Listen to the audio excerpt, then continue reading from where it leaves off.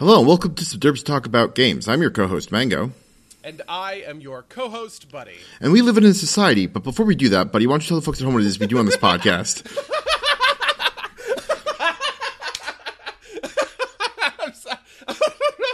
I'm sorry. I don't know why that caught me so hard. On this podcast, we like to talk about games, but we also like to talk about, like you said, living in a society.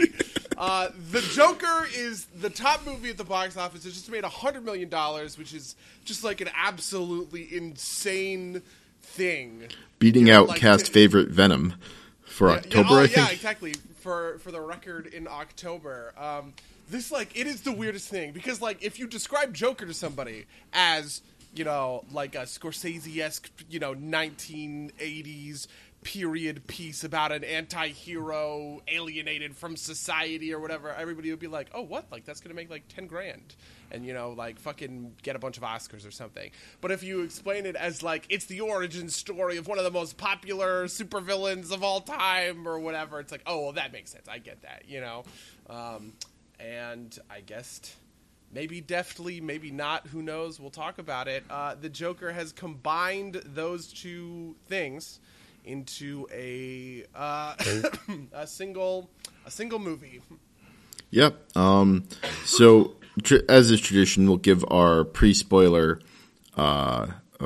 impressions first. I'll go first.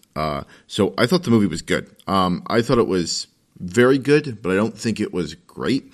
I think, I've heard the comparison from Red Letter Media that it's basically Baby's first Taxi Driver, which kind of alludes to the comparison you made earlier. I thought some of the messaging was a little bit muddled, or it's maybe doing different things than I've heard popularly interpreted. I thought Joaquin Phoenix's performance was really good, and I thought the cinematography was pretty good. But I thought the plot was fairly predictable. But I definitely enjoyed it, and I definitely think it's worth a watch. What about you, buddy? What did you think? Yeah, I'm mostly in that same camp. I simultaneously think that Joker is really getting, too much hate, and it shouldn't be, memed on this much. It's a legitimately good movie that kind of doesn't deserve the certain kind of dragging that it's getting, right? But also at the same time, God, fucking, yes, it does. It does so bad. And it really pisses me off, because it's, simultaneously, it's, both. Because on one hand, I do want to say, yes, this is, a serious movie that takes itself very seriously, right? And all this other kind of stuff. And it, is a good movie that is, it's doing the work, right? And it does the hard stuff. I think Joaquin Phoenix kills it. I do agree with you that the plot is predictable. I have two kind of broad complaints, but the thing that I am most impressed with is how true to form this feels as a Joker movie, right? Which is, I'm obviously a huge comic nerd, and I love the comics, and I especially love movies like this, which are these kind of singular takes on characters, and some of them feel true to form, and some of them don't, right? I kind of have complained in the past how I don't really feel the Thor that exists in the Marvel Cinematic Universe doesn't feel true to the Thor that exists in the comics that I love, right? But this Joker feels true to the Joker in the comic book universe, which I absolutely did not expect. I thought that this movie was going to be, a Super Mario Brothers kind of situation where the source material is basically discarded from the outset and used for an entirely different purpose, right? Which turned out kind of not to be the case. I also think that this movie is it's a little bit cumbersome in its thematics. I came away with it a little bit in the same way that I came away from Once Upon a Time in Hollywood, where I was a little bit what's the point of all that? And the truth is, the point is very stupid and straightforward, and maybe I shouldn't care this much, but yeah. It's just not it does not have very profound things to tell you, the audience. It just kind of, I don't know. It just kind of is. Yeah, I think it does that with I think I broadly agree with you, but I think part of it is it's intentionally muddled in its message and as a way to kind of like cultivate itself as a more serious movie, right? Yeah, I think that muddling is very true, right? Like, there's a lot of evidence that I want to bring up kind of in defense of the movie and say, like, oh, like, this is neat and that is neat, and I like the way it does this, that, or the other thing, right? And there's a lot of stuff that I would bring up and then say, this is bad, that's bad. You know what I mean? And, like, those are... So there's kind of... there's good stuff and bad stuff, and they're sort of warring in my own head, and that kind of creates that, like, muddled feeling. But the acting absolutely carries it. I think the direction, the cinematography was about fine. I really liked the music. It was very focused on cellos and strings in a way that I did not expect. I actually kind of thought that this was going to be a little bit of a... Maybe this was just bad expectations, but I walked into it thinking it would be a little bit of like a jukebox kind of thing, where it's like, oh, we're doing a period piece. Let's put in like overwrought shit from the 70s and 80s.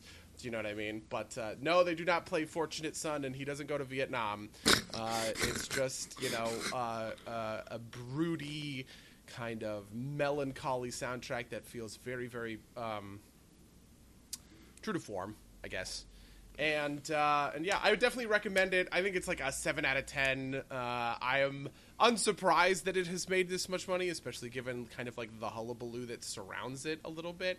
But yeah, it's a good movie. Yeah, it's like it's a good movie. I'll agree with that. Do we want to hit the spoiler warning then? All right. This is your spoiler warning. If you haven't seen Joker, I would suggest going to see it. I don't think it's, like I said, I think the plot's predictable, so I don't think it's terribly spoilerable, but I think it's worth a watch.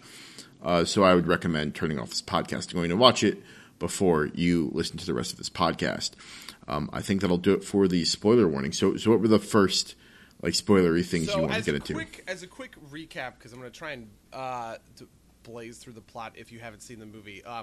It stars Joaquin Phoenix as Arthur Fleck, who is like the eponymous Joker character. He works for like a rent-a-clown agency, and he just is the very typical sort of like put upon. He has a crummy job, a crummy apartment. He's taking care of his mom. He doesn't have a lot of money. There's not a lot of bright stuff in his day. And you also know from the very beginning that he is suffering from a kind of a variety of unspecified and specified, mental illnesses, right? Like depression and a specific one that just kind of makes him laugh uncontrollably at inappropriate times. Yeah, and the card he hands to, like this, the first time that this comes up, he hands a card to him and that says it's a side effect of some sort of brain damage. So the plot really kicks in when he gets attacked on a subway by 3 sort of like Wall Street guys while he's in his clown makeup, and he pulls out a revolver and shoots the 3 of them, which sort of sets off this urban legendifying of the murders in a very distraught Gotham City, where the murders are seen as a kind of populist uprising against the upper class who are, oppressing in various ways the people of the city. Arthur Fleck kind of spirals down into his own delusions and mania, including hallucinating a relationship with with Zazie Beetz, who was Domino in Deadpool 2, who was his neighbor. It looks as though they have a romance, but then you realize that he has just been deluding himself this entire time. Did you see that coming? Because I definitely did. I knew like immediately that it must be like it was too sudden. I had the thought. I didn't see it coming, but I had the thought in the sense of I was like, I kind of didn't give the movie credit, to be honest with you. I was like, the moment when she knocks on his door and is like, hey, were you following me? But like being flirty, I was like, oh my God, this movie is going to do it, isn't it? Right? That like that is a desirable thing for this like female character, and she's going to kind of be like a little bit of like a what's the quirky dream girl thing? Oh, a Manic Pixie Dream Girl? Yeah, she could be a little bit of like the Manic Pixie Dream Girl. She could also have been like a Harley Quinn stand-in, right? Like, because that's very Harley Quinn, right? Yeah. And so I was kind of like, oh, like this movie doesn't realize kind of how gross it's being, right? Like Arthur spends his whole day stalking her and she finds it flattering, whatever. And so I just didn't give the movie enough credit, to be honest. And so when it pulled off like he was just hallucinating all of that, I was actually kind of like, oh, well, good job. right? But I definitely did have the thought of where I was just kind of like, this can't be fucking real, right? Like, there's no way that. Yeah, no. My initial read of that scene was that he had successfully fooled her into thinking he was joking, right? Because he immediately follows that up with like another joke that she does. Like I don't think he means it. Like one of the big things is that he doesn't like get humor, right? Like he just kind of like there's this great scene in the comedy club where he's like laughing offbeat with everybody else just kind of randomly, and it just shows that he doesn't quite get it. But he said something like, she said something about like shooting herself or shooting someone. He's like, I got a gun, and she took it as a joke. I think that I thought that she had taken the whole thing as a joke. But yeah, sorry, I didn't mean to interrupt your plot summary. Continue. Yeah, and then and he spirals sort of out of control until he begins just murdering wantonly. He ends up killing his own mother after she has a stroke. He ends up killing one of his former coworkers. And the climax of the movie takes place in a TV set where, like in a TV studio, where a late night talk show host has picked up his comedy routine, which is really bad and cringy and awful, right? And made fun of it, kind of in the way that like a Jimmy Fallon would like make fun of viral videos, or like not even Jimmy Fallon, like Tosh Point. Yeah. Which I found very anachronistic, to be honest with you. I was like, this doesn't nobody does that shit in the 80s, like whatever.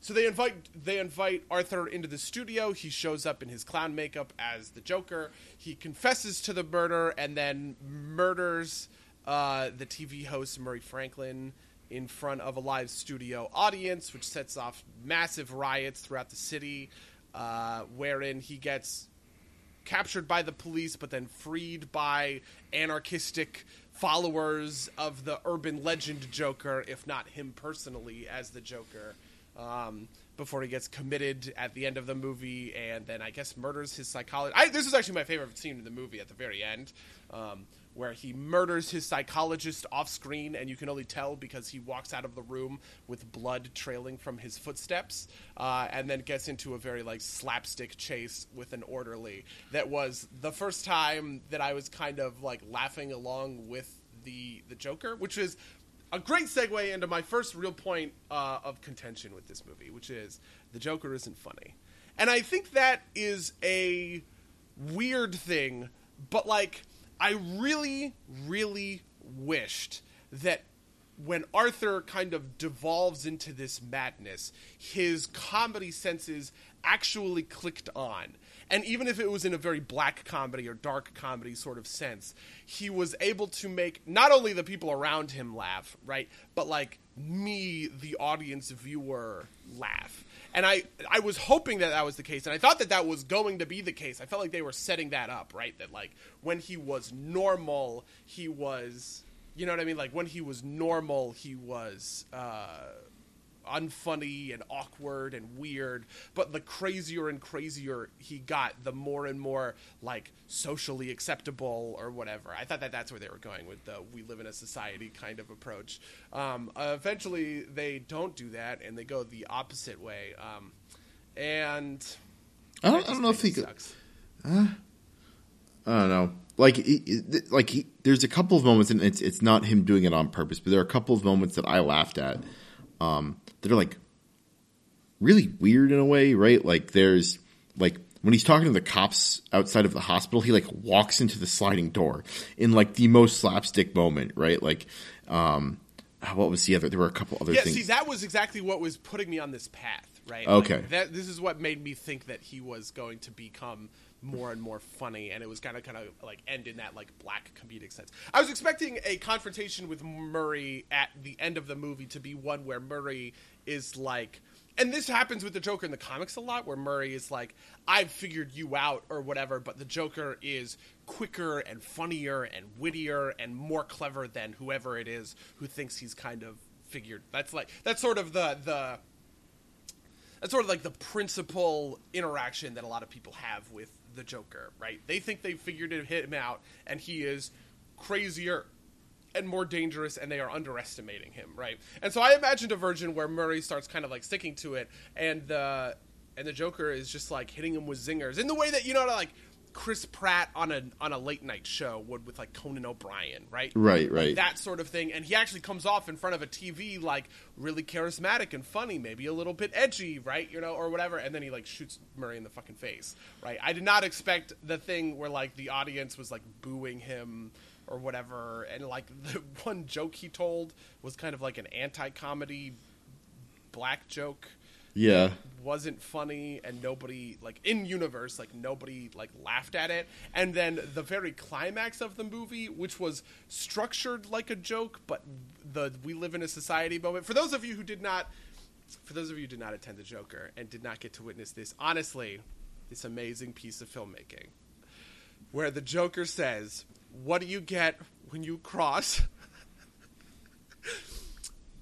a downtrodden and like shit upon guy with a society that treats him like trash?" And then he pulls out his gun and he shoots Murray and he screams, you get what you deserve." Yeah. And I burst out laughing because it was the climax of the movie and he was basically saying, we live in a society. Yeah. Right? And I was like, and it almost like would have ruined the movie for me. It probably would have ruined the movie for me if it didn't end as well as it did. So to your point about like him like growing into like somebody competent, I feel like this is kind of like Flores' story, right? Like he doesn't really fully grow into that role until he shoots Murray, right? Until he like, I don't know, if I'm going to be a little bit more, you know, like circumspect about it, like kills his father, right? Like because Murray's like he's constantly looking for a father figure in this. And so, like, that's the point where he, like, breaks free of the person that he was, which I think is another kind of thing here, right? Like, he stops trying to be somebody else, and he finally is himself, or something like that, right? Like, and that's the transformative moment where he shoots Murray, and that's why he becomes more kind of, like, more the kind of Joker that we know in the psychiatrist's office, right? Where he laughs, and he's like, you wouldn't get the joke. Yeah, okay, I get that. I guess I was seeing it a little bit in a different light. Like, sure. So, for instance, in the scene where... This is honestly the pinpoint of the movie that I think if it had nailed this, I would have really loved it.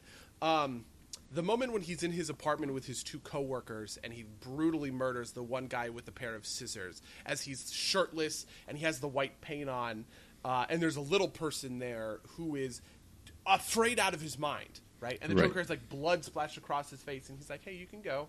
Right? And so the little person runs to the door, but the deadbolt, or not the deadbolt, like the chain lock, which is out of his reach, is like locked. I was like, oh my God, he did it on purpose. And that's the joke. And he's going to kill the kid. Right? And this was, and I was like, this is it. This is like the transcendent moment. But no, then the Joker just gets up, unlocks the chain lock, and lets him out and says, you were always nice to me. Like, everybody else was shitty, but you were always nice. And lets him leave, and that's the last we see of him in the movie. I think this fails for two reasons. One, I would have loved it to be that little bit of comedy where the Joker is literally playing a prank on a murder victim before he, you know, wrecks this dude with scissors or whatever else, you know. He would have had to kill him. But the other thing that I think it fails is it turns the movie from a villain story into an anti-hero story. Because it establishes that Joker does have a kind of like code of ethics that he's like living by, and that he is like nice to nice people, and that he's only targeting people who kind of like who have committed some injustice against him.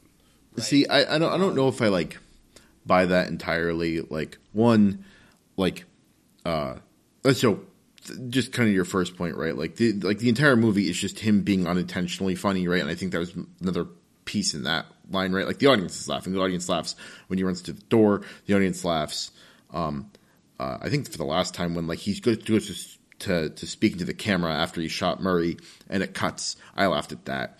But I think that like I don't think you need to think that like he's got a code of ethics, just that like he spared the one guy that was nice to him, right? Like I don't think that you need to read that he's doing it because he's got like some goodness to him. I just think I read it as he in the moment chose to spare the one guy because there was he didn't need to kill him, right? Like it's more arbitrary than anything else. At least that was. Would you say that this is an anti-hero story or a villain story?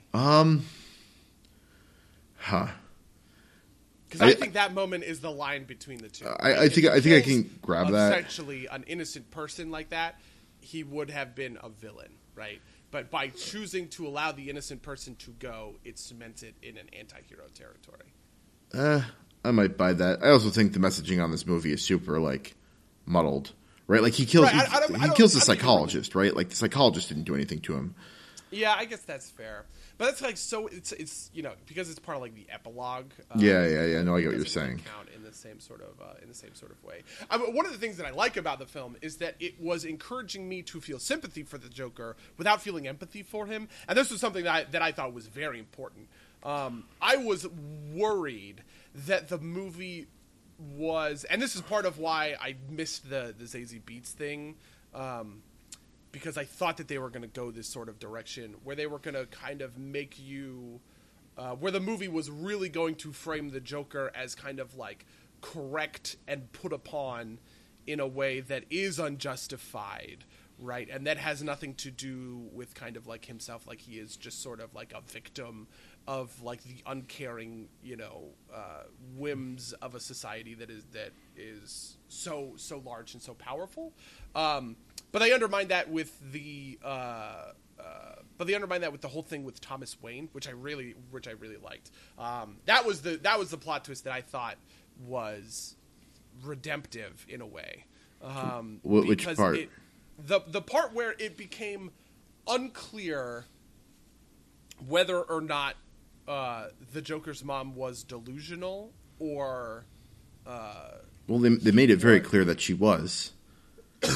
No, right, I know, but the thing, but like hypothetically speaking, right? Oh, okay. Like, it is in the moment where he's talking to Thomas. Okay, yeah. Yeah, he still could be Thomas Wayne's like estranged kid, right? Or whatever, because like there's stuff with the paperwork or whatever. There's enough doubt that you could kind of like say that coin flips either way. But I thought that it was going to definitively say no, he is Thomas Wayne's son, and Thomas Wayne is being a complete asshole to him. But just by making it ambiguous, it puts you in the position where you do have to kind of be like, wow, yeah. Thomas Wayne just got accosted by a random guy who is yelling at him in a fucking bathroom at a gala. Do you know what I mean? Where like you are sort of shunted out of the Joker's POV in a way. The same thing sort of happens with like the guy who's legitimately being nice to him in the hospital, right? Like this is sort of like the villain thing, right? Where like a villain is mean to innocent people. The guy in the hospital, he's like shooting the shit. He's like, yeah, I'm just a clerk, but like, let's take a look at it or whatever. And he gets like a good, 30 seconds of sort of like chatty dialogue to sort of like make him likable and relatable, at least in that sort of like snap judgment sense that you get as an audience member. And the Joker, steals the thing from him. And so by like slowly sort of like pulling you out of the Joker's POV, you get close enough to be like, I understand what this guy's going through. I understand his emotional state. I understand what he's feeling. But you're not empathizing with him in the same way that I've complained about with Thanos, right? Where like the movie Infinity War sort of frames Thanos in an empathetic light, where it's not just that you are trying to understand him, right, but that you are encouraged to feel the loss that he feels. I never really felt for the Joker in a way. Does that make sense? Because I felt like the movie was keeping me at arm's length, which was good. Yeah, I mean, I don't know how much I agree with you on that, but I take your point. Like, I know, I think the kind of thing with the Joker is that like I guess when he smothers his mother, I guess it's like the point where it's like a total disconnect. But it's like, I don't know. I feel like there's a point where you're supposed to be like, I feel his pain, but I would not have reacted in this way. I would not have, smothered my mother under a pillow. I would not have like gone to this movie, this TV show, and like shot this dude in the face. I don't know. I also think that like a lot of this is muddled by like literally everybody in this universe being a shithead. I don't think there's one good person. There's like neutral people at best in this entire movie, which is kind of nuts. And I think it kind of muddles the messaging, right? Like, when Joker is on the Murray show, and he asks if he's making a political statement, he's like, no, everybody's just really shitty, and that's pretty accurate, right? Like, everybody from like random kids on the street to like his coworker who's in about the same position as he is has been a complete and utter dickbag to him, including like the rich assholes, which is kind of like the the populists have usurped his movement to just kind of usurped his actions to stand for this anti-rich stance, which he legitimately doesn't seem to embrace, right? Like he's just like, no, I don't care. Everybody's a shithead. And so I think that I think that kind of muddles the messaging. But I think that definitely kind of like bends it more towards like the anarchistic end of the spectrum rather than kind of like and that kind of like bends you away from the empathy angle like you were talking about. Yeah. I mean, I really like the nihilism. I'm glad that he said, he didn't care about the politics. I mean, it's one of those things where like he doesn't care about the politics, and then he yells, "We live in a society," and shoots the dude in the face. So what are you gonna do? But like, I think the proper place for a Joker is to be a nihilistic character, right? Sure. Like we've talked in the past about like, villains a lot of the times will be like mirrors. Well, there's kind of like two ways you can have a mirror in a way. Like you can have sort of like equal opposite and like opposite, right? Like General Zod is a mirror to Superman because he has all of Superman's same powers, right? But he's like a fascist dickhead, right? Whereas like Lex Luthor is just a shitty, frail human, which is the opposite of all of the tremendous physical power that Superman has, but he's also like just as dangerous, like a threat or whatever. And in the same sort of way that there's that like Superman Lex Luthor relationship, I think the appropriate relationship between Batman and Joker is one of nihilism, right? Batman is principled, the Joker is nihilistic, right? Even if the principle that Batman stands for is kind of like he hates criminals, it's tough to it's tough to nail. Yeah. I think the best way to put that is that he never wants someone to experience the pain that he experienced, right? Which is like the mission. And you'll see that all the time in Batman comics or media, right? Like Batman will talk about like the mission.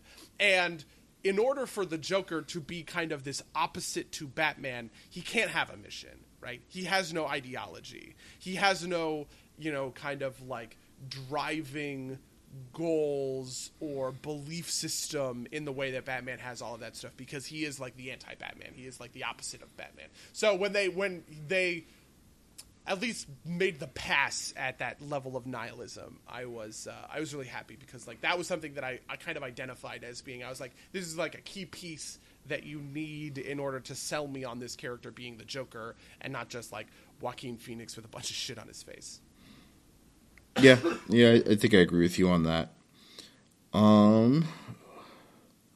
There's like this movie follows like Arthur so closely that it's hard to even like pull out other plot points, because it's all just kind of like his singular descent. I wanted to know what you thought about one. Like I personally wasn't a big fan of kind of dickhead Thomas Wayne. I like the Batman story better when like Thomas and Martha are pretty pure, but that's just a preference thing. And obviously this is the Joker story. This isn't the Batman story. But I wanted to know specifically what you thought about basically the Joe Chill. And this is something I do feel a little bit more strongly about, which is I like it when Joe Chill's more just kind of like a nobody, like murder gone wrong. Like I kind of prefer the version where like Joe, like where you don't even know who he is. He's just kind of like a dude. And I really didn't like this kind of take of him as like, some rioter that just like who killed Thomas Wayne because he felt that Thomas Wayne deserved it, rather than just being like a robbery gone wrong. Do you have any strong feelings about that? I have very strong feelings about that, but I put a lot of that aside because I was like, this is not a Batman movie. I also agree with you. Thomas Wayne needs to be a fundamentally noble and upstanding figure, right? In order to sort of like work for me, and that nobility can kind of show itself in different ways. So, for instance, like Max Landis used to have this criticism of Batman vs Superman, where he thinks in the opening montage where Batman's parents get killed in BVS, you see Thomas Wayne curl his fist and get ready to punch Joe Chill before Joe Chill like shoots him, and he talks about how that removes your sympathy because he's not just an innocent victim, right? Like Thomas Wayne is, you know, gonna like beat the shit out of this guy or whatever. But I actually disagree with that. I think it just demonstrates that Thomas Wayne is willing to fight for his family, right? Like, sure. I don't think there's any reason to, you know, sort of assign. But like, yes, like Thomas Wayne, he is a doctor. He really cares about people. He's a philanthropist who donates like a bunch of his money and all this other kind of stuff. And that's a really important piece of the character. It's something that can be played with. For instance, both the Court of Owls storyline and Batman R.I.P., which I love a lot, are built on the idea that Thomas Wayne and Martha Wayne were like secretly bad people doing like bad things, but in the end both of those get kind of shown to be wrong, right? But like it's one of those things where in the middle of the story it's like, oh, was my dad secretly a huge douchebag? But it's just like a plot by the villain or kind of whatever. I also dislike Joe Chill being anything but random. There's the Batman 1989 movie, the Tim Burton 1989 movie, where the guy that kills Bruce Wayne's parents is the Joker before he gets changed, which I think is really stupid. And then, of course, there's a number of different iterations where, you know, like Joe Chill is acting on behalf of some other sort of like wider kind of orders or conspiracy. For instance, Batman Begins does this, which is a movie that I love a lot, and I think it's the best of that trilogy.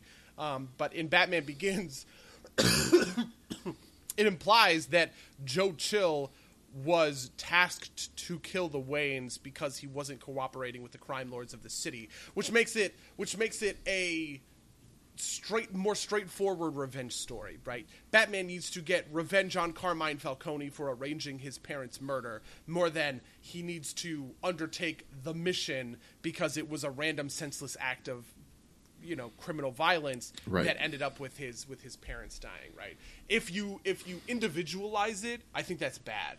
And I think Batman requires it to just be random so that he can kind of just be motivated by the sort of ephemeral idea of crime, a violent crime, rather than the specific, you know, like the specific actions of specific individuals who hatched a conspiracy or whatever, like kill him or his parents. So just, you know, this is more Batman trivia, but when did Joe Chill get a name? Because I think I kind of like, I preferred it when I didn't know he had like a personality outside of like unknown criminal. Joe Chill actually went back and forth a couple of times. He was originally named, I'm pretty sure before the Crisis, somewhere in the... okay, so he's originally named in 1948. And there was a bunch of this where he was kind of like named and known, and it was this whole thing. And then in the post-Crisis version, they established Joe Chill, but then they got rid of Joe Chill. And it's gone back and forth. Like, I'm pretty sure so in Crisis on Infinite Earths, it gets reestablished that Joe Chill kills Batman's parents, right?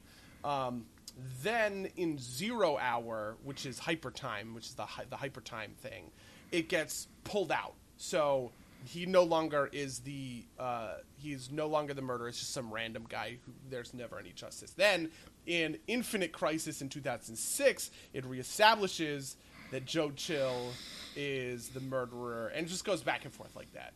I don't mind Joe Chill having a name and kind of his own little mythos around him, but I do mind when it becomes like to that kind of conspiracy level, when it comes to like the killings or whatever. If the Waynes are specifically killed for any reason other than I'm Joe Chill and I don't have a lot of money and those pearls look really fucking valuable, I just get like pissy.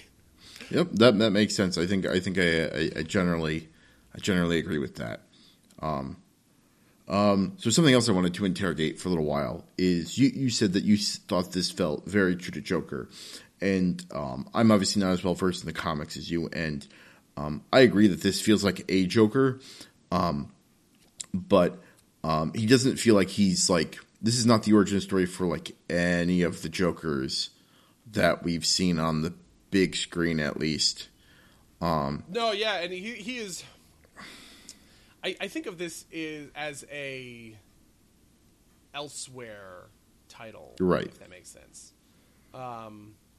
Where, you know, the spirit of the character is there, or like at least enough of it. I think I have a better threshold for this than a lot of other people do, right? Like a lot of people maintain that BVS is not a Superman story or it is not a Batman story, for a variety of reasons. And I would argue with a lot of those people, obviously, because I do think it is, right? But I get it. I get a certain sense that people have might have, in the same way that I have kind of a looser or a more ironclad suspension of disbelief. I think I have a more forgiving tolerance for kind of like alternate takes on these archetypal characters. I'm pretty much down to you know, watch Batman Ninja or whatever else, you know what I mean? Like I find a lot of that stuff really interesting and really compelling, and I'm always kind of like on board to see Batman, the Joker, Green Lantern, whoever, sort of like reinterpreted by new writers and new artists doing sorts of new things. I think of that as being a very like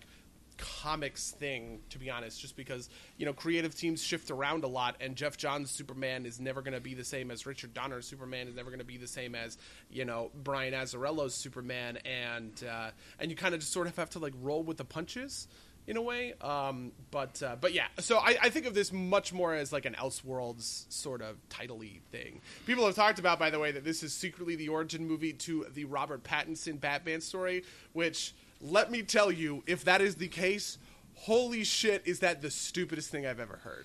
But hey, what are you gonna do? Because that also makes like the Joker like at minimum like 50 when Batman's like Batman, right? Like he like the character's supposed to be like 30 something, right?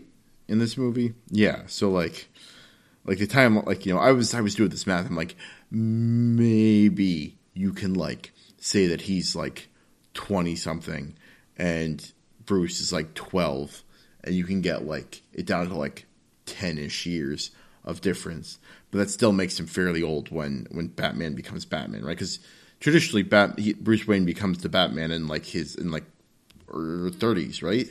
Yeah. So Bruce Wayne, he like goes on his like sojourn or whatever to like learn, and he like learns how to be super cool at everything. I think he goes to Princeton, so he gets a degree from Princeton, and then he like travels the world and learns from fucking like ninjas and shit. And then he comes back at around 30 to Gotham City, where he like starts enacting his sort of like criminal rampage. I actually like it when Batman is a little bit older. I've always liked kind of 40s to 50s Batman, just because for two reasons. One, the sort of comics Batman right when I was getting into and kind of grew up with the comics was sort of around there, because he is sort of the dad of the Bat family, and he has a bunch of like teenage sidekicks, right? Right. And it's weird to think of like Dick Grayson is in his 20s and striking it out, and Bloodhaven as a police officer by day, Nightwing by night or whatever, and Batman's only like 35. Do you know what I mean? Like, obviously he needs to kind of like be a little bit older than that. And also just that like there's a certain sort of like patriarchal role he plays in the wider universe, right? This happens in a lot of ways. This happens, by the way, to Peter Parker as well, which I find very funny because it never fits. But like, because Batman is the most popular character, right? All the other sorts of characters, even if they don't have like a good reason to, sort of have this like deferential relationship to Batman because he's so cool and popular, if that makes sense, right? So like a lower level, even like a mid-tier character, right, like Green Arrow or someone, feels like he's a little bit like less cool and subservient, or like a character I love like Aquaman, right? Like he's like a little bit below Batman in terms of like the hierarchy, right? Superman, Batman, Wonder Woman are this like the triumvirate, tier, this flagship tier, and they kind of like get to be above everybody else, and you kind of have to be old in order for that to be the case. Right? Or at least old enough, right? Yeah, like, you have to be like old enough. You have to be on the daddy side of things. Yeah. Yeah. So. So if this was the origin story for like the Robert Pattinson version or whatever, I would really not like that, especially because like we have evidence that Thomas Jane, like, you know, in the version of things where of the ambiguity, right, where the Joker's mom is completely delusional, that's makes it a little bit better, because you do sort of get in the position of like, yeah, Bruce Wayne literally has no idea what this crazy person is doing. Thomas Wayne literally has no idea what this crazy person is doing, and so he is very rightly kind of like pissed off and defensive about it or whatever. But even just like the way that he like shits on people in the media, I felt like was honestly like a little too like harsh, if that makes sense. Also, there's the guy who I'm pretty sure is Alfred was there with like in that Bruce Wayne scene, because he has an English accent and he's like the butler. He looks kind of like a young Ricky Gervais. He's a little bit too tubby, a little bit too like maybe tubby's the wrong word, but he's a little bit too like what's the word I want to use, like Cockney, and not enough like proper English. Yeah, and like there's a certain kind of like I like a very very gentle Alfred. Like there's a certain sort of like people sort of like a combat-y, you know, fighting with his dukes up Alfred that like beats somebody with like a walking stick or whatever, and that's kind of okay in like it's sort of like Yoda using a lightsaber in Attack of the Clones in a way. Like that's just not the role that I want to see Alfred in. I want Alfred to be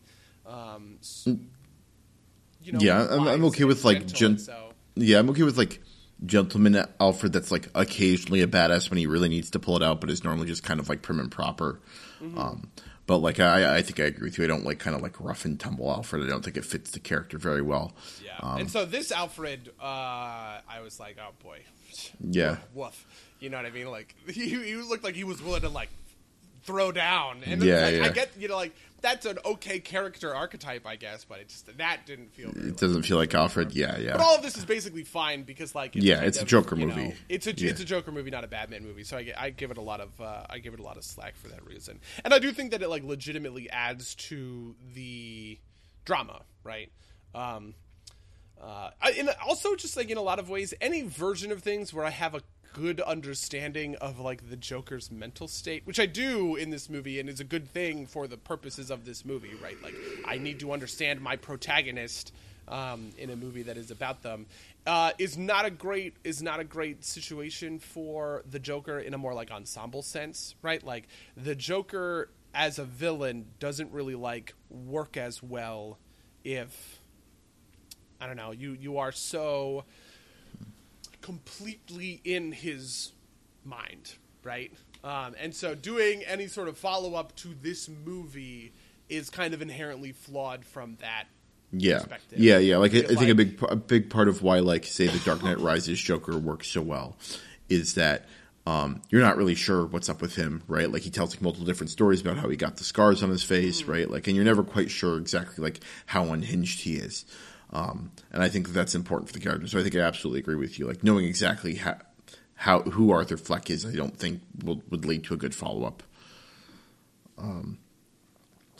So kind of in that vein, though, I did want to interrogate a little bit. Like I was thinking a lot about like, did this movie need to be a Joker movie? And I think that there's some aspect of it that doesn't, right? Like in terms of like, it's kind of like Taxi Driver, which doesn't have, which isn't obviously a DC Universe movie. But like how much, but like there are some things that like it leans on that I think enhances the experience. I think it's a very unique place, right, that we're in right now, where like these characters are in the cultural consciousness enough that you can do fun things with it, right? Like this movie, or like I guess Logan, I think is the other big example that pops into mind of like movies that like aren't necessarily about the characters on their face, but kind of like leverage them to their advantage. Do you have any deeper thoughts about that? I just thought it was I think comics in general, I mean, part of this is just like the times that we are in are content thirsty in a way, right? Like you're always looking for stuff to make. And one of the nice things about comics is because like because putting out a 22-page comic, this is okay, comics have to be very plot heavy, right? You kind of can't sail far on a story. How do I want to put this? Okay, so comic book fights are actually not super engaging or interesting, right? We talked about this a little bit in the Boku no Hero episode, right? Where like if you just have visuals of the fight in your comic, people just flip through, right? Because you look at the picture, turn the page, right? But if you put text on that page, you put words on that page, they slow down, and that's what helps create pacing, right? And so what manga does, or what Boku no Hero does, is it takes crucial moments, right? And it stretches them out because it puts you in their head, and you hear whoever, right? Like Midoriya's inner monologue is he's like, "Oh, can I do it? I'm powerful enough. I have to do it. I have to move now." And that, I find that excruciating. But it comes from the manga where like you have to sort of pull apart these super dramatic moments to give them the weight for people to kind of sit on them, right? What American comics do is they fill that with plot, right? With plot twists and with new information hitting the reader, and with all of the, all of the machinations of moving from point A to point B getting filled in the middle of, right, like big high caliber action scenes, right? And so what that has done is, because you're putting out, hundreds of comics, right? You put out a dozen of each of them every year, and you do that for the last 80 years, and that's a giant mine of content for people to like delve into, right? For like, if you're a corporate executive at Warner Brothers, right, there is always something that you can do with a DC Comics property, because there is that sort of like IP basis for you, right? But the interesting thing is that like superheroes as a genre have kind of evolved out of being a true like genre in and of themselves, right? Like, so for instance, I would call the Spider-Man, the Sam Raimi Spider-Man movies, right, are like true blue superhero genre movies. But at this point in time, we are existing in a world where superheroes are genre blended into other genres all the time, right? Like the space opera, or the teen comedy, or the Western, or what have you, like, or the spy thriller or whatever. People or the have heist, for a long time. Yeah, the heist movie, all of this stuff. And so I don't think that there's anything special or novel about Joker. All it's done is take that same genre fusion and gone, well, why don't I do a 70s, why don't I do like a 70s auteur Taxi Driver Scorsese movie with it, right? And that is what they have made. And that is a cool thing, and it's a fine thing, and it's a good thing, obviously.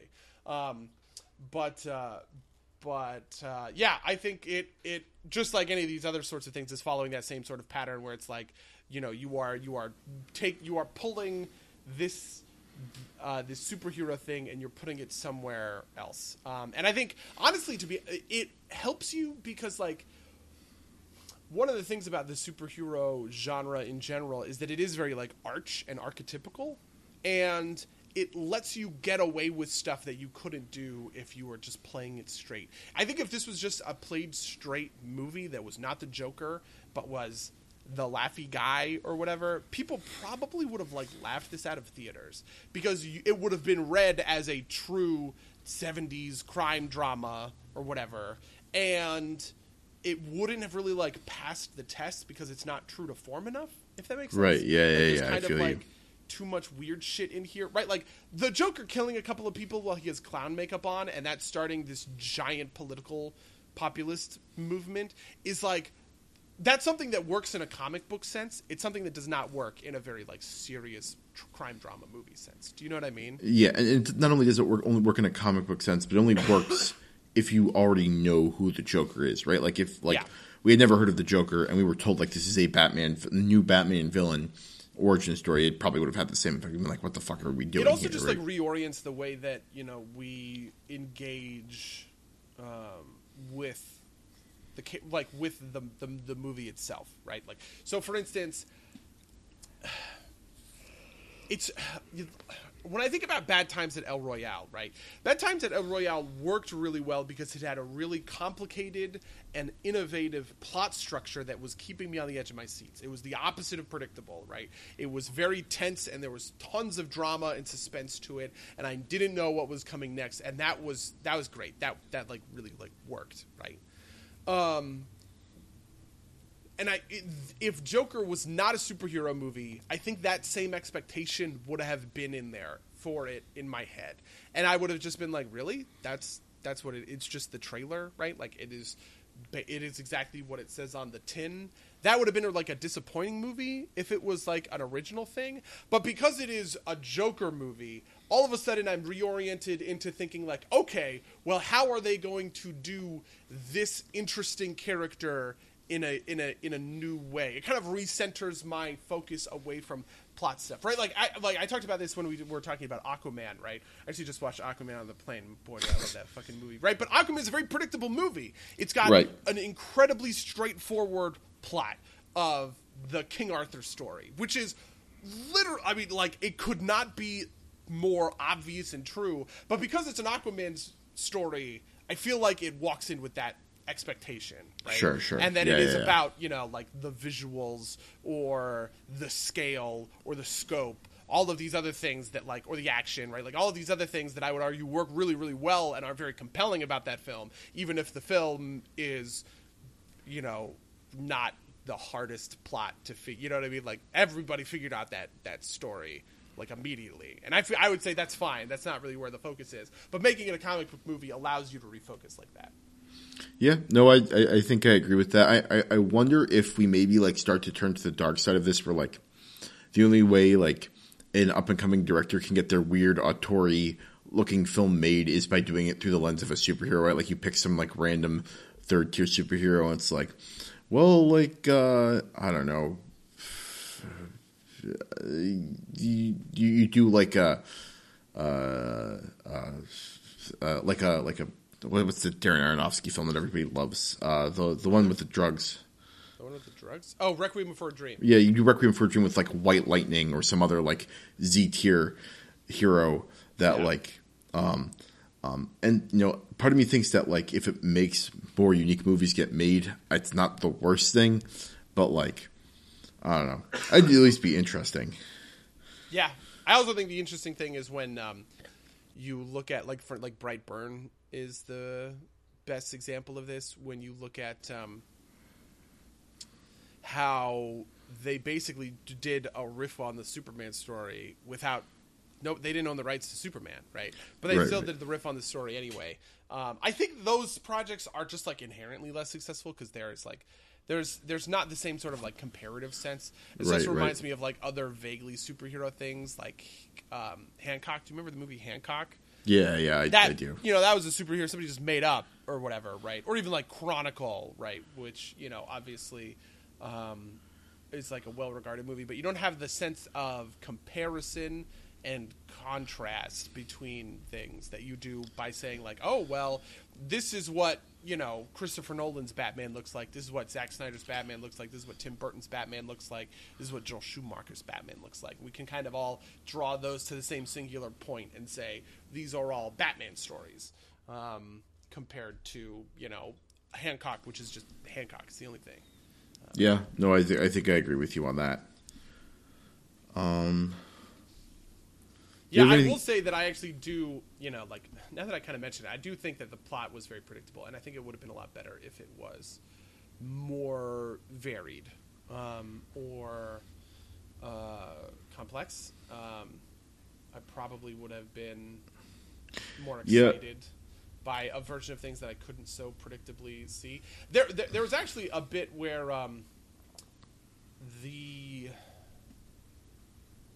the first killing in the subway, that took me by surprise. Because I saw, like, you see that moment in the trailers where, like, he gets harassed in the subway or whatever. I thought he was just going to get his ass beaten again.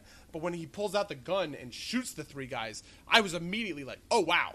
This is going a different direction than I thought it was. So that's something I wanted to bring up. Like, in particular, there's, like, something very specific about this, is that, buddy, have you ever fired a gun? Yeah. I fired a gun and I hit myself in the face with it because I didn't know it was back. This is a All true right. story. I just have to tell this story. I went to the suburban, really like the urban New Jersey kid, right? I went out to the boonies where my mom's cousins, so I guess those are my second cousins, in Western Pennsylvania live. And it was Thanksgiving, and all of the girls were on kitchen duties, and all of the guys went out hunting. Right, and this is the first time that I had ever been hunting. I think I was like 11 at the time, and they gave me a gun, and we did a little bit of practicing in the woods, which was probably illegal now that I think about it. And they gave me a gun, and I shot it, and I just didn't anticipate the kickback, and I hit myself in the face, and I got a bloody nose, and so they sent me back to the house where I helped make Thanksgiving. Is that the only time you've ever shot a gun? No, I ended up shooting a gun later in college, which I was very good at, actually. I was weirdly insanely good at shooting that gun. So, I will point out that most movies kind of like, mess with the sound effects, right? It doesn't sound like super loud or anything. Even the later gunshots in this movie didn't feel quite as real, but those 3 gunshots felt super freaking real. Like there was just something about the mixing where like it was loud, it was crisp. You got like all those like little edges of the noise that happen in real life that you don't hear in movies most of the time. And I thought that was like super impactful. It was frightening in kind of like the shocking way, but I thought it was really important to making that scene really pop the way it did. No, I mean that's something I think about actually all the time. Especially because like people think of when people think of gunshots, they think of the unreality of it, right? They think of the media gunshot. They don't think of what a true gunshot is. So much so that like when you hear true gunshots, you're a little bit like, what is that? Like for instance, famously, The Wire. All of the gunshots in the first season of The Wire are true practical gunshots, right? And they changed to the fake gunshots in season 2, 3, and 4, and 5. Are there 5 seasons of that show? I'm not sure. I haven't watched it yet. I'm not sure either. You've never watched The Wire? Nope. Wow, I know. We live in Baltimore. How did you live in Baltimore? Yeah, I know. Did you just get harassed all the time? Yeah, a fair amount. Well, anyway, they switched back to the fake gunshots, and David Simon has talked about how people didn't they were like, what's wrong with the fucking gunshots in this show? You know what I mean? Like they were like, that's not real. That's not what guns sound like. So I always find that fascinating, right?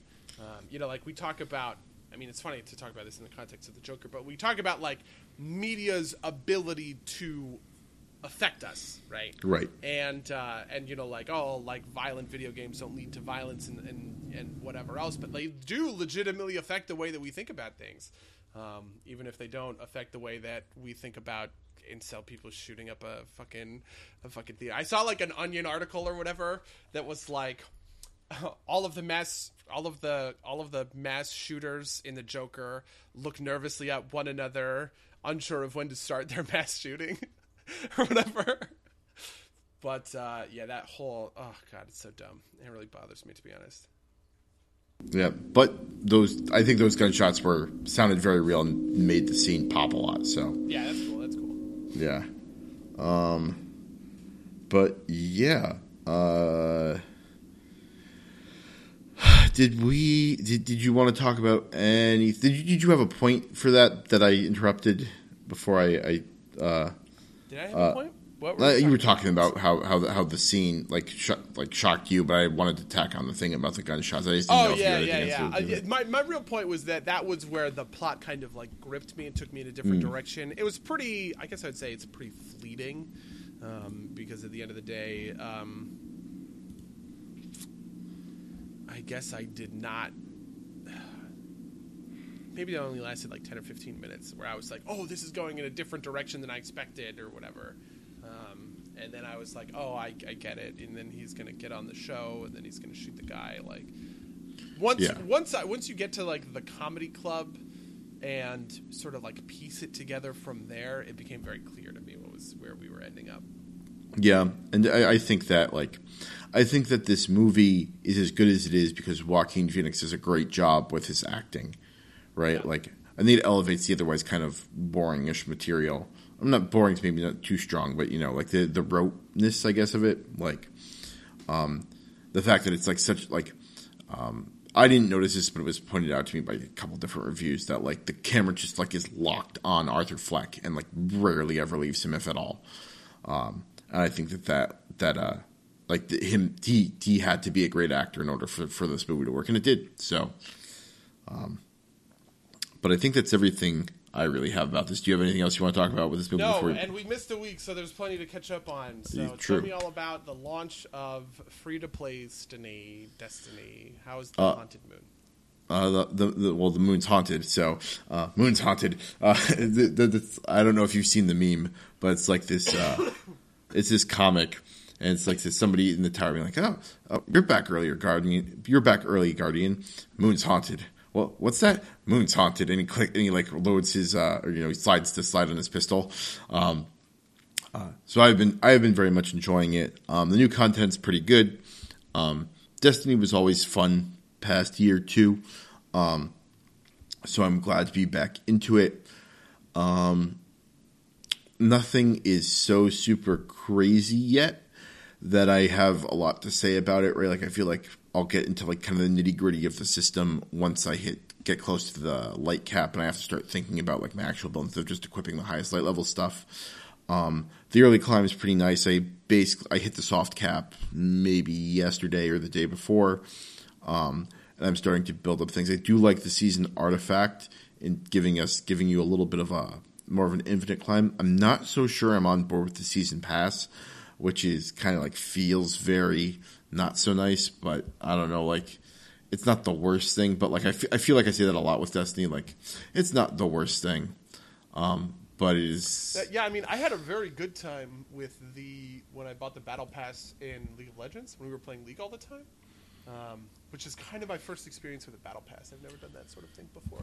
Yeah, I wasn't really sure if like that is normal or above average or below average sort of thing. Yeah, so the thing that I don't like about the season pass, and maybe you just get this when you buy. So I actually need to check this because I'm not sure, but you buy the expansion, right? And I thought that the battle pass was, or the season pass was on top of it, but if it's part of the expansion, I don't feel as bad about it. As kind of like a monetization scheme for an otherwise free to play game, season passes don't bother me so much, but it's like another thing on top of an already like pay to play game. I don't like it so much. It's just kind of like another level. Like, first we had DLC, then we had microtransactions. Now we've got like the systematized must keep playing version of microtransactions that is the battle pass. There's just kind of like another layer on top of it. And when you layer all these things together, it starts to feel skeezy to me, right? Like you can have like one or two of these, but once you get past it, it's kind of like, can you not? But what else? What are you gonna do about it? It's a lifestyle game. It's not. It's still fun, right? Like that's like I think the primary thing. But story's neat. It ends on a cliffhanger because it's supposed to play out for the entire year. So I'm looking forward to seeing more of it. Yeah. What about you? How's WoW been? I mean, I've been playing a lot of it. I've been playing an insane amount of World of Warcraft.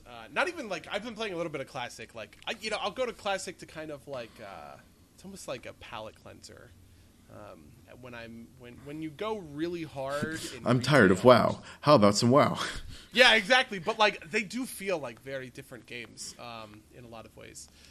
There's actually a really good video that I should link you that talks about the kind of the intersection between WoW and Classic WoW that I thought was really insightful. But so yeah, I've been playing a ton of World of Warcraft. Did we talk about 8.2.5 on this cast? I don't think so. So in our infinite chronicling of WoW lore, 8.2.5 came out 2 weeks ago, last week, which ended the war campaign.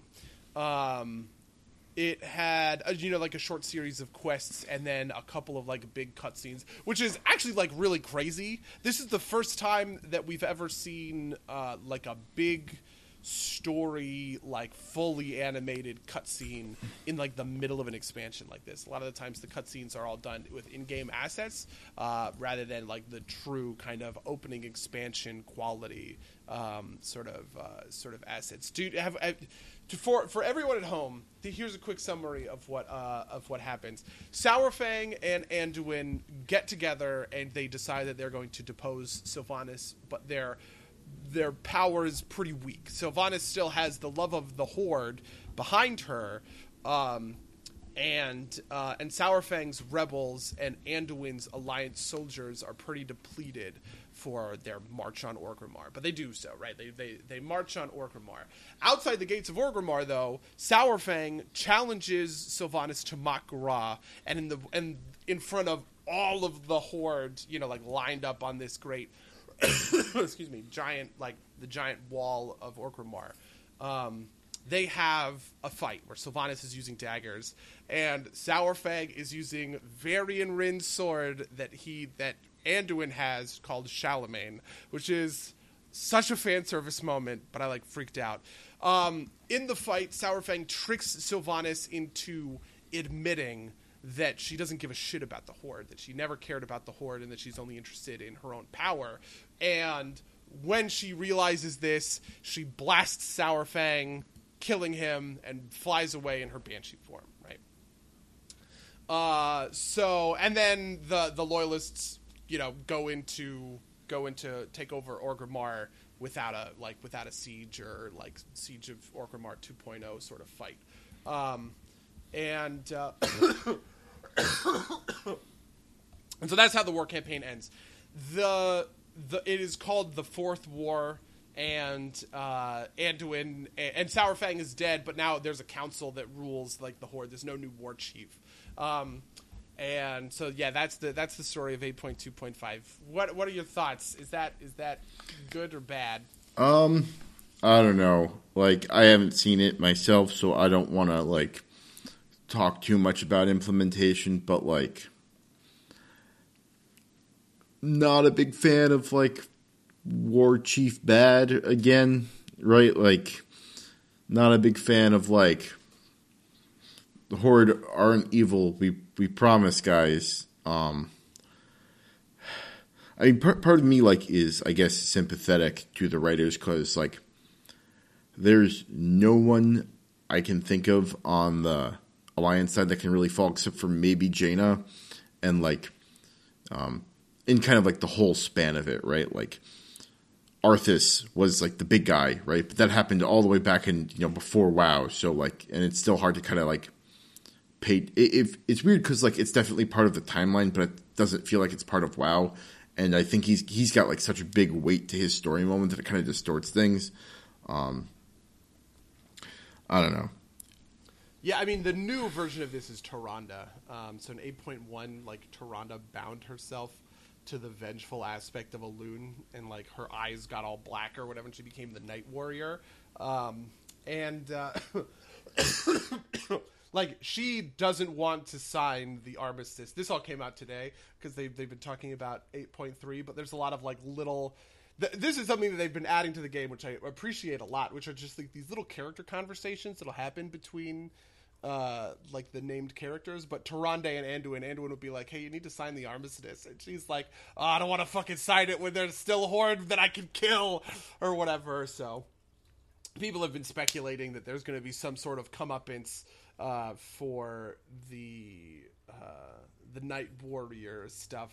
And for Tyrande, who is, genocide was committed against her people. She's probably due a little vengeance. We're all pretty much on board with that. The big question is sort of where Sylvanas is going after this. We have just learned with 8.3 hitting the PTR today that the final patch of Battle for Azeroth is all about N'Zoth, who is who is an unbound old god. At the end of 8.2 with his Shara, the player unlocks N'Zoth's prison, and so he is now beginning to reestablish the Black Empire, and he's starting in Uldum and the Vale of Eternal Blossoms. And N'Zoth is,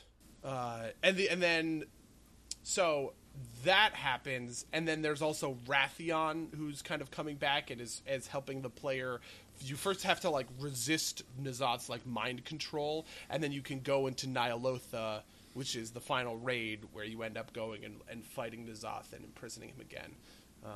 We don't really know how that ends up. Everyone is assuming that he gets imprisoned again based on sort of the foreshadowing, but it could be something, could be a twist off the deep end.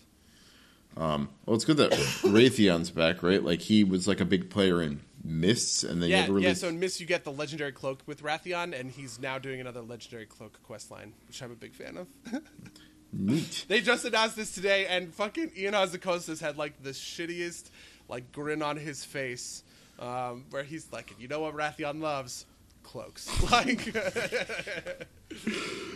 yeah. But the cool thing that they're adding is they're calling these like visions of something, which is either Orgrimmar or Stormwind, but it's like an instance version of them, and you can enter in with 1, 2, 3, 4, 5 people. And the idea is that the content is harder than you. So you go in and you fight a bunch of guys, but you will die and lose. Like even if you like pull well and stuff like that. But that's okay because you are earning like a progression, and the progression will help you like kind of like later down the line. So like as you begin to farm these more and more and better, you get like stronger and stronger at resisting, their damage and fighting against them and all this other kind of stuff, which sounds pretty sweet.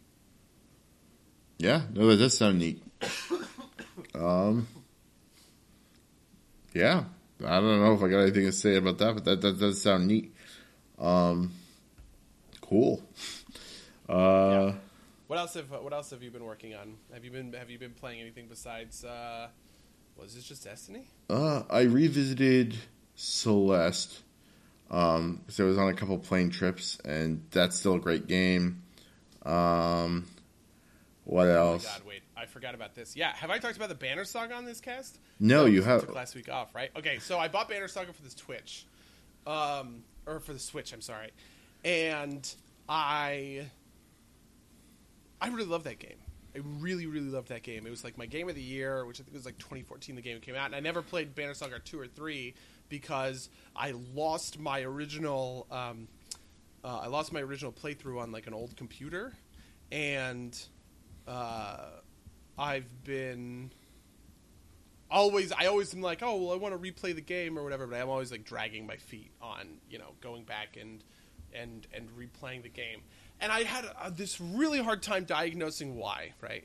Because I was just like, what the absolute fuck, man? I love this game. I remember loving it so much the first time. Why can't I get back into it? And I think I've realized what it is. And part of it is just that, like, I think, I've become a different player as I grew older in like the intervening 5 years, or whatever. But really what it comes down to is that the Banner Saga's story is all about kind of like the hopeless last stand against like the tides of dredge and all of this other, like world-ending apocalyptic stuff. And so it's trying to get you to like recreate the Battle of Helm's Deep sort of like every day, where it's like, your ragtag group fighting against the overwhelming hordes, but you just like barely make it out. And I think that that's great for the story, and I think that that's very appropriate for the story, and it's appropriate for the mechanics to reflect that story. But when I play strategy games, I hate that feeling. Like in the moment, I hate the feeling that I could just lose at any second. Yeah, and even though I pull it off at, invariably, I have yet to lose a battle in like the 20 fucking battles that I've done so far in the Switch version. But it just always feels like I'm one step away from getting fucked, right? And I never feel in control, and I never feel like powerful or dominant or like I'm outplaying anybody. And that just like kept me away from the game in a way that I found was like very funny, because it's not a game that I feel like I can save scum. Maybe you can, I don't know, but it's not a game that I feel like I can save scum. And so in the way that like in Total War or something like that, and I'm doing something, but something like really out of left field happens, I'm just like, oh fuck, I just made this army and then they attacked it with 2 stacks and then you fight the battle, but the battle's too hard and you just lose or whatever, and you're just like, oh fuck, this sucks, and you're super like frustrated and mad, and you're just like, okay, well I'm gonna save scum and I'm not gonna move to that place where they're gonna ambush me this time or whatever else. You know what I mean? Like, you can't do that in the Banner Saga, and even if you could, right, like the Banner Saga is all about that feeling on like a narrative level. And so even though I really love that game and I think it's really good, and I think that what they're doing is the correct thing that they're doing, it's also something that's keeping me from playing the game. And I have a podcast that talks about those, so I wanted to bring it up. You know, it sounds very much like just like you're not. It's not for you in some way, right? Like it's not vibing with you or whatever. That's fine. Not every game is for every person. But yeah, kind of. I think part of it is that like the player end power never feels. Like, so, for instance, something that happens in Hearthstone is a similar thing, right? Like, especially in the single-player mode, which is basically all I play nowadays. But, like, in the single-player mode, as you go through, the first couple of bosses are easy, but they get harder and harder and harder as you go along. And the latter-end bosses will have really tough hero powers. They start with more mana than you, so they'll start at 3 mana, you start at 1 sort of thing. And they'll have, you know, like, they'll just be strong, right? But like the game also powers you up in a way that also feels, it doesn't quite feel fair, but it feels like equally unfair in the way that the opponent is being unfair, right? Right. You know, like, so for instance, like, you know, I get what you mean, right? Like you get these weird quest items that are like you get, you know, double. Yeah. Like as I get my cards, I feel, and I get to choose my cards, and I get to choose my treasures and stuff like that. I get to feel like, oh my god, what a great combination! This and that, or that and this, or whatever else. And like, I can't believe I could. You feel this is like the game empowering you, right? Like you feel powerful for how you've interacted with the game. I feel powerful because I used the game mechanics in a way to create a really crazy fucking combo, and I can just sit on that combo for like the entire. You know, like the entire game, and like beat up this boss. So like in the power creep arms race between me and the opponents, even though the opponents feel threatening and challenging, right? Like I still feel up to the task in a way that I never feel up to the task in the Banner Saga, which might be the piece of it, I guess. Have you played the second or third ones in the series? So no, I have just been slogging through this first one, and I'm trying really hard to get to the other side of it. The other thing is that, like, I know that there are story decisions in here that are going to affect those two, and so I get, like, very, like, about all of the, like, the different directions that the story can take. No, that makes sense. Well, kind of in the vein of Hearthstone, in the past 2 weeks, Eldraine, the new Magic the Gathering set, got released. So that's like been my other big time sink is Magic the Gathering Arena. And do you know anything about this set? No. Tell me all about it. It's like half like Arthurian legend, half like classic fairy tales. There's a bunch of fairies. There's like a troll that like spawns goats for the other side. There's like a bunch of cool things here. The big mechanics are that like there are these things called adventures, which are it's basically a creature, and then in a corner of the frame you get like a spell, and you can cast the spell. And once you cast the spell, you put the card in exile, and you can cast the creature card out of exile. And there's like one card that can remove an adventure card from exile, but generally it just kind of like goes there. That mechanic is pretty neat. What else is? What are the other big mechanics? Oh, food. Food's the other big mechanic that I can think of off the top of my head, which is, you put when like certain things generate food, and food is pay 2 mana tap, or pay 2 mana sacrifice this food, gain 3 life, which is not so powerful on its own, but there are a bunch of cards that like also use food as things, right? Like you can like there's one card which has been very popular, which is Big Green Troll, which if it's in your graveyard, you can bring it to the battlefield by sacrificing 3 food. So I've seen a lot of food-based decks, but otherwise, just a cool new set of cards. There's a bunch of knights as a tribe. There's There's like these tricolor commander-ish things that like kind of drive certain themes of decks, though I haven't seen a ton of them. Nexus is still pretty popular. Not I don't a lot of the cards I don't like are still in the set. Not enough of them rotated out in my humble opinion. Did Teferi rotate out? Yeah. Teferi 5 did. Teferi 3 did not, and I hate Teferi 3 more than Teferi 5. Oh, okay. Wait, so they're two different. Yeah, there's those like mana costs. That's general. That's just how you differentiate them. Yeah, Teferi 3, which is still in, is the passive ability is opponents can't cast spells during your turn. +1, you can cast sorceries whenever you can cast instants, I think is what it is, for the next turn. Right, yeah. And then -3 is return a card to your opponent's hand, or return a card to its controller's hand, draw a card.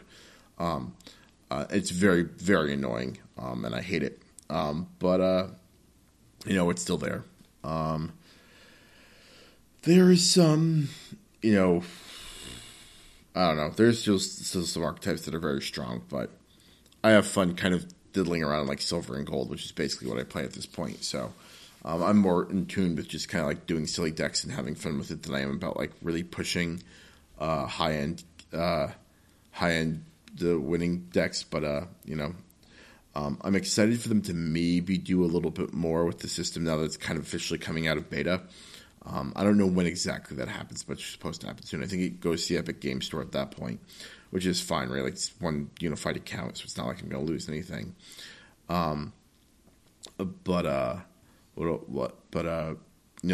They started experimenting with Tavern Brawl-ish type things last season. Like you would get like these matches where you would get you could like. You only got like I think it's lands, and then you could. It's called like Momir's Challenge or something. You have an emblem that lets you pay X mana, discard a card, summon a random creature with converted mana cost X. So that's a neat kind of a way to do things. And you've got other things like that. They've all been kind of like basic rules variation, like all spells cost 0. So play big creatures or whatever, and you don't have any lands in your deck or whatever. So, but it's all randomized or something. So I'm excited to see what they do with it. They had like the preview event for Eldraine had basically a commander style event. So hopefully that comes in, and I'll be really hyped if they ever manage to get multiplayer Magic in. But I don't know if that's anywhere on the roadmap. But that's kind of my other big season pass game when I've been waiting for, I've been grinding on. I don't know. Indivisible comes out tomorrow. What is Indivisible? Indivisible is a strategy-ish game with like fighting games roots from the people who made Skullgirls. It's been in development for a couple of years. I want to say I backed it back in like 2016 or 2015, and it's finally coming out tomorrow. So, and it looks really good. Hopefully, it will be. I'll talk about that more next week when I've got a chance to play it. Have I been doing anything else interesting? Probably not. Well, there's probably some gaming news that we can talk about. Right, about. Yes. I did want to talk about some of this stuff. So, I wanted to ask you in particular. So, Frogwares, one of these most recent stories, Frogwares is a company based in the Ukraine. They are most famous for their Sherlock Holmes games. They also made The Sinking City. All their titles previous to Sinking City were published by this company called Focus Home Entertainment. Sinking City was self-published, and their publishing deal expired recently.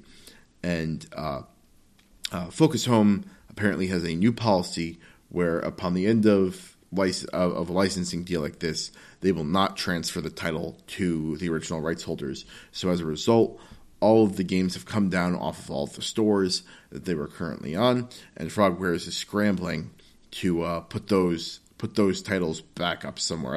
I haven't checked on the story in like a week or so for all I know, it's back up.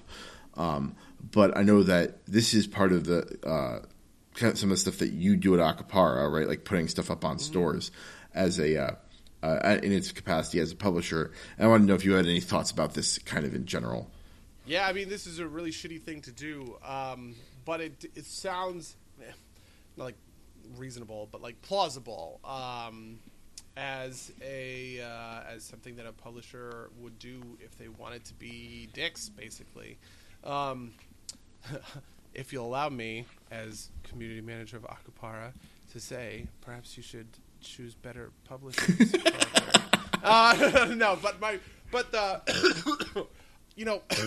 people think of publishers and they don't have a great sense for what they do because we think of them in kind of like the AAA sense. But there's actually a good number of indie game publishers. Probably the most, it's Devolver Digital, who are sort of like the most visible indie game publishers, right? But there are a lot of games coming out today. There has never been a better time to be an indie game developer and to be making indie games.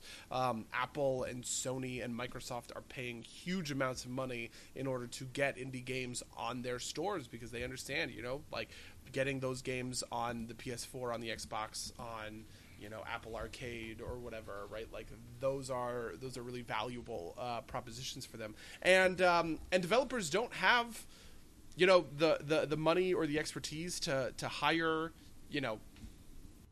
temp marketing teams and biz dev teams that have good relationships with Sony and know how to go through Sony's completely like esoteric submission structure for like builds and patches and everything like that. So this is a lot of reasons why indie game developers find publishers. They pair up with publishers because as a publisher, you have that, right? I have that skill of navigating Steam's backend or Discord's backend or, PS4's backend so that I can put your game up, in a way that'll satisfy, them and kind of like all of their requirements. I would never say that I think, that publishers are required, but for a lot of developers, especially 2-3 person teams, right, it's an important thing to have a relationship with a publisher that gets them there. Unfortunately, this means that a lot of the time the publisher will have control over those platforms, and if something happens like it happened between Frogware and their publisher, they can be dicks about it, right? Most of the time it is the publisher account that owns the product on the store, even if they didn't like develop, right, like the game. Right. They got a build from the developer and they put that build on the store. And if if they want to be jerks about something, they could just pull it down off of the store, stop the money getting sent in by Steam. And yeah, I would honestly say seems like a very short-term goal from the publisher to just like be jerks. I can't imagine this will last. I'm sure Steam support or Sony support will be able to square away the developers before too much time has passed. But it is certainly something that happens. I've definitely heard a lot of horror stories since sort of making the jump down from AAA to indie titles about indie game publishers who do the bare minimum and they don't give a shit, right? Or who barely put the man hours in to get your product up and off the ground, who are unresponsive and they don't get back to you, any of those kinds of things. There was another story, right, about they did like console ports for a bunch of PC games. I forget, and I can't remember the name of it. But there's a similar story like this. But nothing like Aquapower Games, right? They always take care of nothing. Yeah. Well, so I mean, it also depends. Certain publishers have certain kinds of relations, especially like bigger corporate publishers. Like for instance, you'll see that like Bethesda or like Microsoft will be in like the credits of certain games. Most of the time, that indicates money, right? I, as an indie game developer, needed an extra $100,000 to finish my project or whatever, and I went to Microsoft and I sold them 5% of the game or whatever the case may be for that like $100,000 or whatever.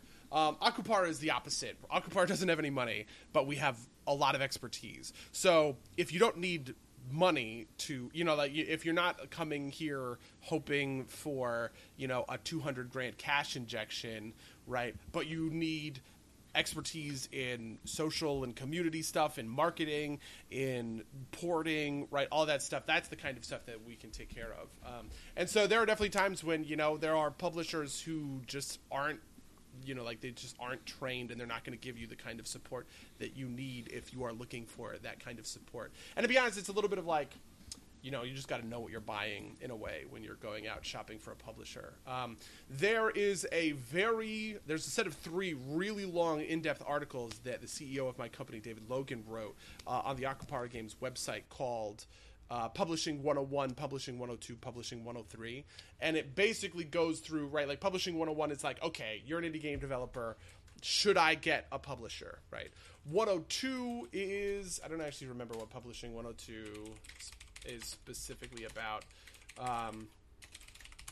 And so Publishing 102 is about, Publishing 101 is about, do I need a game developer? Publishing 102 is about, how do I find the right publisher for me? And then Publishing 103 is, what does a publisher look for, right? So it's kind of like the other side of the table. And those are all really interesting and in-depth, straightforward accounts of what the relationship between an indie game dev and an indie game publisher would sort of look like. Yeah, no, that sounds good. Can you send me those links, that way I can put them in the show notes? I will send you those links for sure. Yeah, well, excellent. Thanks for going through that. That's enlightening. I guess there's not much else to talk about that, unless you had any more thoughts about the Frogware situation. Nope, that is that's it. All right. That's the story. I will point out that I know I keep plugging him on the show, but Richard Hogue did a virtual legality about kind of like what the legal ramifications behind that kind of thing are, which is much more like business law oriented. I'll link that in the description as well. But I find his stuff to be very interesting in terms of like business law stuff, which is obviously different from like a PR level stuff, which is or like, just kind of like developer relations stuff. But I thought it was all very fascinating, and I'm glad that you could offer your insight. But I think that's all we have time for, unless you had anything else you wanted to talk about. I have nothing else I'm looking to talk about. All right. Well, in that case, if you'd like to email us what you think about the Joker or Banner Saga or any of the other things we talked about on the show, you can reach us at somederpsplaygames@gmail.com or podcast at somederpsplaygames.com. You can follow us at twitch.tv/somederpsplaygames. Subscribe to us on SoundCloud and iTunes and Pocket Casts and wherever you can find podcasts. And if you're feeling very generous, you can donate to us at patreon.com/somederpsplaygames. And I think that's everything that's everything I had. Buddy, do you have anything else you wanted to promote? I have nothing else I'm looking to promote. In that case, until next time, dear listeners. Until next time, loyal listeners.